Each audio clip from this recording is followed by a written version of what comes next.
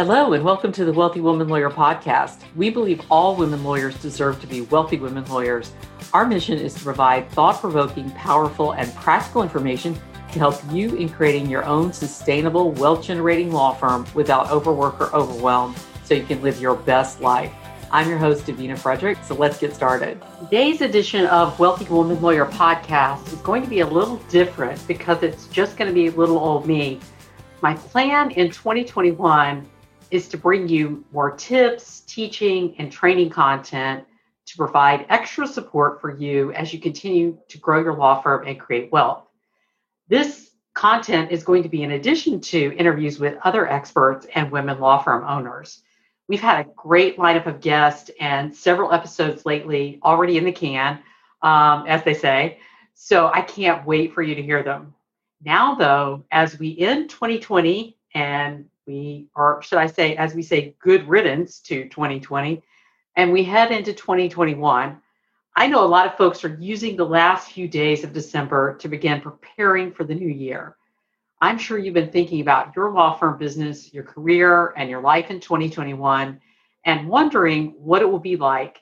And maybe you're even making lists of all the changes you want in the coming month. So I've been helping women law firm owners for years now with planning, and this is a really busy time for me. This time of year is always busy because of that. And it's been my habit for a long time, before I even started this company, to use this time of year to plan. I absolutely love creating strategic plans and guiding my clients in the implementation of them. In fact, when I took the Clifton Strengths Assessment, of my top 6 strengths, 4 of them fell into the category of strategic planning and 2 in relationships. So it's a really good thing because strategic planning and relationship building are critical skills both as a lawyer and as a business coach. So if you haven't taken the Clifton Strengths Assessment, I highly recommend you do. There's a link in the show notes if you want to go to take the Clifton Strengths Assessment. It is Gallup, GALLUP.com, GALLUP.com, and then you go to services and click on Clifton Strengths. And there are 2 different options there for you. And let me know how it works out for you.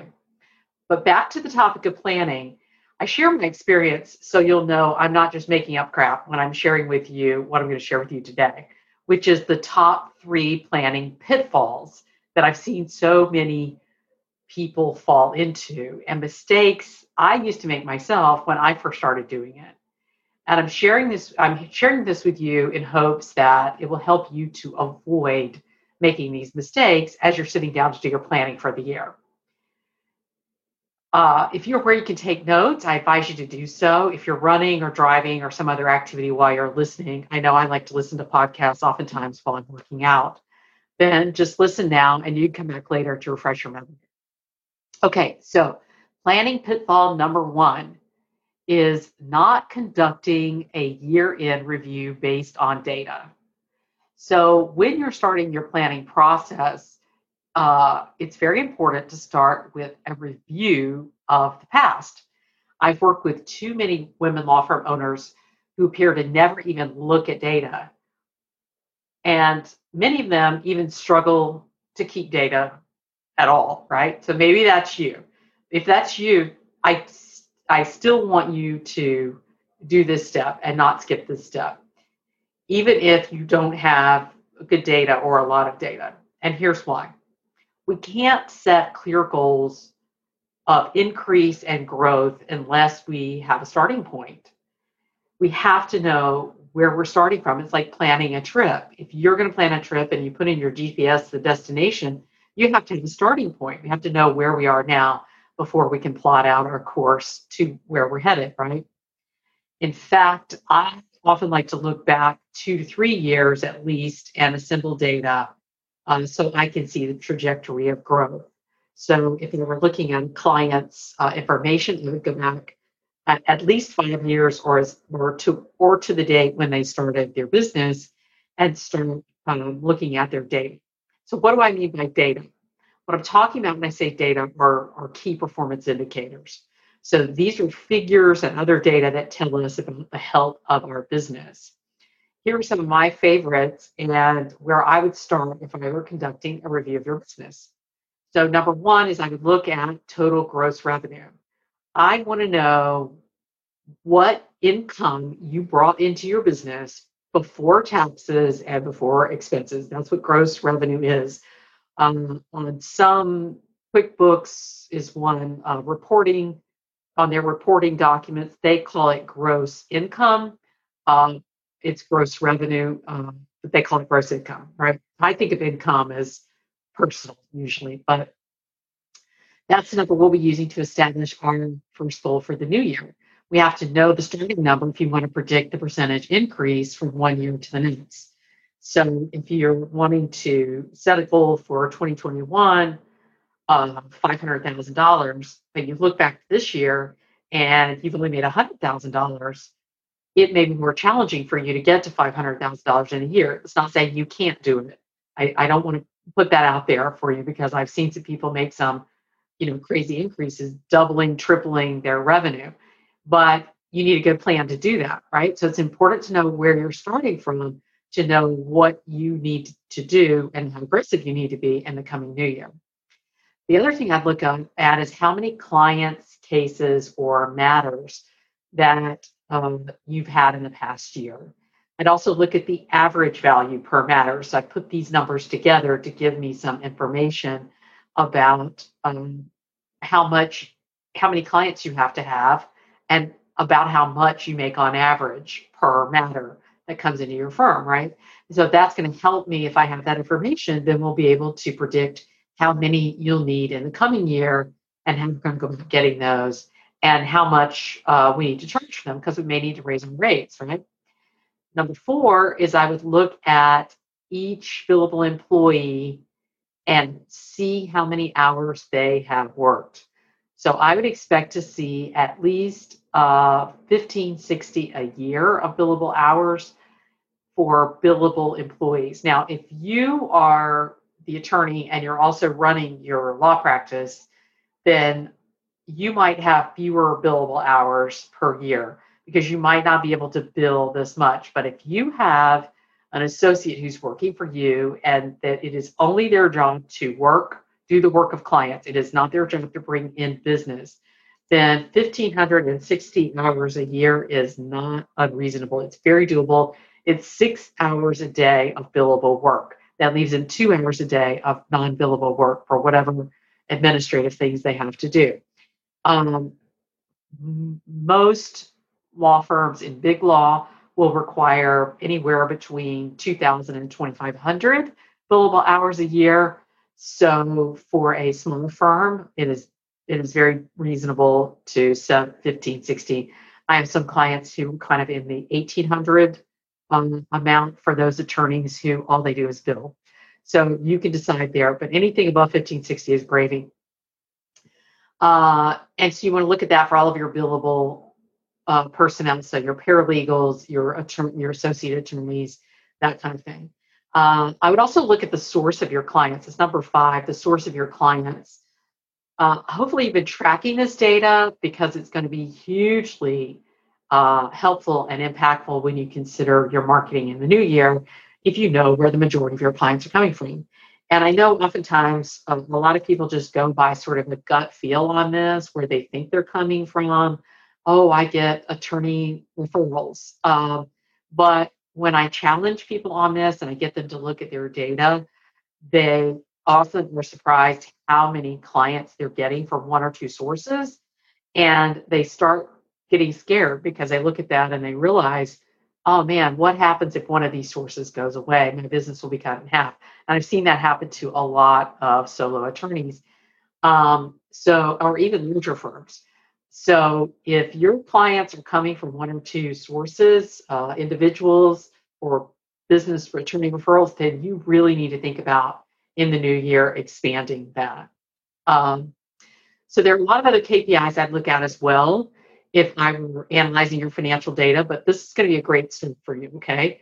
And I would encourage you to do this exercise even, like I said, even if you can't answer the questions completely or if it feels hard for you. In fact, especially if it feels hard, because this action is a first step to gaining clarity and being totally brutally honest with yourself about the state of your business.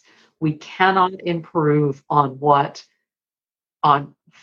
data that we don't have, right? So if you want to improve, you have to have that data first. All right, planning pitfall number 2. Too many goals to effectively implement. Man, I remember making New Year's Eve resolution list as long as my arm.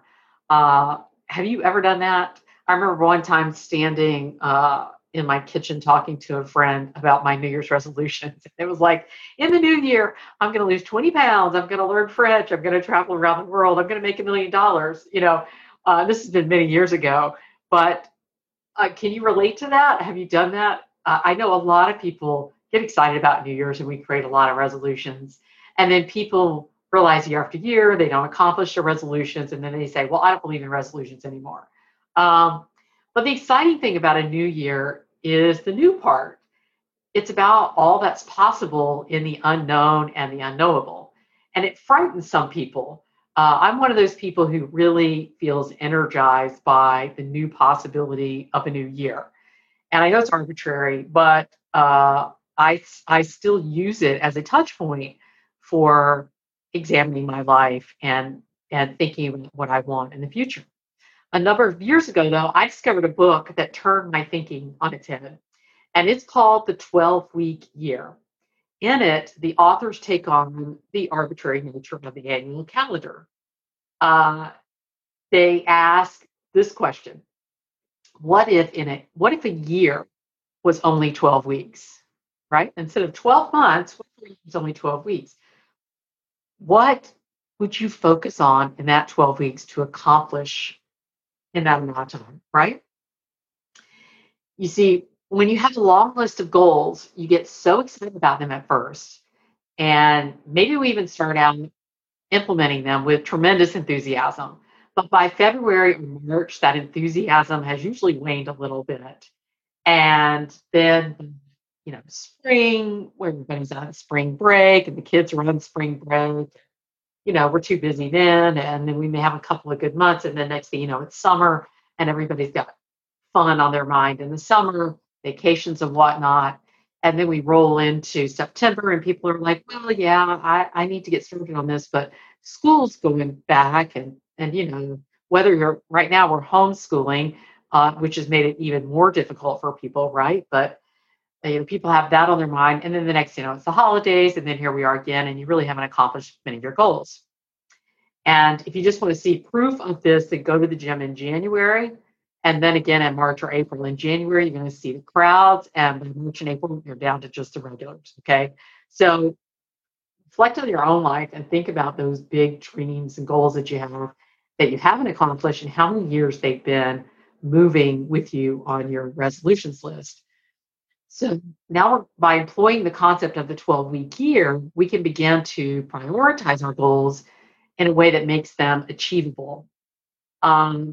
Because really, how much can you accomplish in 12 weeks towards your major goals while you're also continuing with day-to-day life? So probably only 1 or 2 major goals, right? So if we just say, I only have 12 weeks in the year, in 12 weeks, in 90 days, what can I accomplish? Well, of all of these priorities on my list, I'm going to pick 1, maybe 2, because any more than that, and there's just not going to be enough time to get them done. But imagine also the cumulative effect of accomplishing just 1 major goal every 12 weeks, right? If you just accomplish 1 major goal every 12 weeks or 2 major goals in 12 weeks, within 365 days, you will have accomplished 4 to 6 to 8 major goals on your list. Okay, do you see the power of that? The 12-week year allows you to just laser focus on accomplishing 1 or 2 goals at a time, in addition to living your regular life. And it makes you much more effective in implementing your plan. This is a method I've used over and over again, not only for myself, but for my clients. And because of it, my clients have hit some really high financial goals. They've written books, they've freed up time on their schedules to do more of what they love. They've started podcasts and so much more. So when you're planning your year this year, consider only planning for the next 12 weeks. And then after you've accomplished your first one or two goals, plan for the next 12 weeks. It's incredibly powerful stuff. All right. So the third planning pitfall on our list is the big one. It's failure to implement because of lack of accountability. Accountability is critical to successful implementation. Most people who have failed in accomplishing their goals do so because they rely on motivation or willpower. If motivation and willpower worked, we would not have the obesity crisis that we have in this country. And we'd have a lot more successful small businesses instead of all the ones that fail within the first 5 years. So rather than relying on our mood, right, to work toward our goals, what I've found to be most effective is creating a support system of like-minded people who inspire you to continue even when you don't feel like it. Now, I want to tell you a little story about me and my friend Linda. Linda, if you're listening, you are going to get a chuckle out of this because Linda is also an attorney, and she and I were in a coaching program together eons ago. And in the program, we decided we would pair up to be accountability partners because we just love each other. I mean, we make each other laugh. We have a good time together. We're two peas in a pod. We're both ambitious and, accomplished women. So we agreed we would talk each week and we'd hold each other accountable for what we were doing, what each of us said we were going to do for that week, right? I don't even think we made it through the first week with this idea. I mean, we tried it for a few weeks, but neither one of us was very disciplined at the time. And we both still had a lot of mindset work to do. And so we just let each other off the hook because, I mean, really, what's going to be if I say to you, well, you really should get that done. And what's the consequence of not doing it? And so we were terrible accountability partners. We would laugh and we wouldn't get a damn thing done, right? Have you ever had an accountability partnership like that? Like you and a partner maybe agree to go work out together so you can hold each other accountable for getting your workout done, but then you go get ice cream after because, best friends, right? After a while, if you just skip the workouts and you go right to the restaurant or the bar and you have fun. Okay, so I'm telling you my story. I've done that. Yes. Have you done that? Here's my accountability tip. And this is one that has worked for me and for my clients. Hire a coach to help hold you accountable. Having great business coaches are what has allowed me to accomplish all I have in this business, in this coaching business. And now I'm going on 8 years, including serving hundreds of women law firm owners and growing their businesses, starting a community, creating a podcast, writing a book, which is soon to be published, creating an online program, and wildly surpassing my financial goals. It's also helped my numerous clients achieve some really high bar goals, as I mentioned before. So like making high multiple 6 and 7 figures in annual revenue, all the while taking more time off than ever before. You see, the difference between an accountability partner who is most likely going to be a good friend, because, we're not going to pick accountability partners that we don't like, right? And a business coach is the nature of the relationship. The coach is focused on you and your goals alone when you are engaged with them. And they have cultivated the skills and the training to help you move forward when you encounter obstacles, which we all do when we're on a growth journey. We all are going to encounter obstacles, whether that is an external obstacle or an internal obstacle, which is, the reason why you're not getting something done, it keeps moving forward on your list over and over again, is likely because there's an internal obstacle holding you back, and coaches trained to help you overcome those. Also, it's important to surround yourself with a community of like-minded, goal-oriented people who are on a similar journey to the one you're on. So while it's not their job to hold you accountable, such a community will not only inspire you, but oftentimes individuals in it will become a great resource for you, as you will for others. It's a bonding experience that can result in lifelong friendships and camaraderie, as well as a powerful, influential network. If you're interested in being part of a community as well as coaching with me, someone who's been where you are in your business and really transformed their lives, then I highly encourage you to check out the Wealthy Woman Lawyer League. The Wealthy Woman Lawyer League is a community I created just for women law firm owners like you who are highly motivated to grow their law firm business and their wealth. In it, you not only have access to a community of other inspiring, like-minded women law firm owners, some of whom are ahead of you on the journey and some of you who may be behind you on the journey, but you're also going to have weekly coaching calls with me and other women law firm owners in the community, as well as access to my $1 Million Law Firm Growth Framework. Now, this is the exact framework I've used to guide all my private clients to success over the last 7, almost 8 years. If you want more information, the link is in the show notes, or you can go to right now to www.wealthywomanlawyerleague, that's LEAGUE, wealthywomanlawyerleague.com. Actually, I said that wrong. It is wealthywomanlawyer.com/league. My apologies. wealthywomanlawyer.com/LEAGUE. Go there now, and that will have all the details on the program. The link is also in the show notes. Although the league is open year-round, now is going to be a great time for you to join because of all the extra bonuses. I deliberately opened up the league. It's open year-round, but I deliberately am talking about the league now for you because I have created bonuses that I think you're really going to love. One is my fastest path to cash blueprint, and it's a training on how to bring cash quickly into your law firm business, which I know everybody loves and is excited about doing, especially when you go into a new year. Also, you're going to get consultations to clients, a sales master training with sales master Sean Carroll Sandy, who's the founder and CEO of the Selling Agency, and a good friend of mine. And also, she and I have masterminded together before. So you are really going to get a lot out of this. She shares some really terrific gold nuggets in it. You can only receive these bonuses when you sign up for the league this month, though, before midnight on December 31st, right? I created the bonuses as an incentive to join the league at this time because I know a lot of you are going to be doing your planning right now. And you will find it hugely, hugely helpful if you join us in the community now. So I really wanted to give you an extra incentive to do it. So December 31st at midnight, that's just in a few days. So check it out now.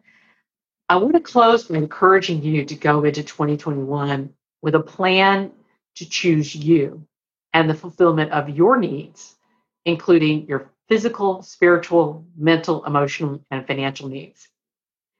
All too often, I have encountered high-achieving, intelligent, and driven women who consistently put themselves last on their list and in their plans. And this is particularly true when it comes to finances. This year, I want something more for you. You see, I believe women lawyers work too damn hard to not be wealthy. Every woman lawyer I know works really hard in serving others and serving their families, serving their communities, and serving their clients. And I know what it took to get where you are because I went through the same thing. And so I believe that every woman lawyer deserves to be a wealthy woman lawyer. And I hope you agree with me. Lastly, I want to say thank you to all of my clients and the Wealthy Woman Lawyer community and all of you, my podcast listeners. I recently got a note. It was a comment on an Instagram post from some ladies in North Carolina, the North Carolina Association of Women Attorneys, I think it is, who said that they are listening to the Wealthy Woman Lawyer podcast and discussing it in their group. And I was so happy to hear that. It makes me so excited to know that you guys are sharing the information from the podcast, because we've had some terrific guests the last couple of years who have brought some really powerful insights and information to all of us. And so I'd love to hear that the message is getting out. And thank you. Thank you so much. So every day I wake up grateful to have you in my life. Just so you know, every day I wake up grateful to have you. And I thank you for your contributions. And I really encourage you to keep up the good work in this coming year. I hope to see you soon, maybe in the Wealthy Woman Lawyer League. Thank you. We hope you've enjoyed today's episode of the Wealthy Woman Lawyer podcast. If you have, we invite you to leave us a review on your preferred podcast platform. The more 5-star reviews we have, the more women law firm owners will be able to positively impact. Your thoughts and opinions are so important to us. If you are a woman law firm owner who wants to scale your law firm to $1 million or more in gross annual revenue and do it in a way that's sustainable and feels good to you, then we invite you to join us in the Wealthy Woman Lawyer League. The League is a community of highly intelligent, goal-oriented, and driven women law firm owners who are excited to support one another on their journeys to becoming wealthy women lawyers. We'll be sharing so much in the League in the coming year, including the exclusive $1 million law firm framework that until now I've only shared with my private one-to-one clients. For more information and to join us, go now to www.wealthywomanlawyer.com/league. That's www.wealthywomanlawyer.com/league.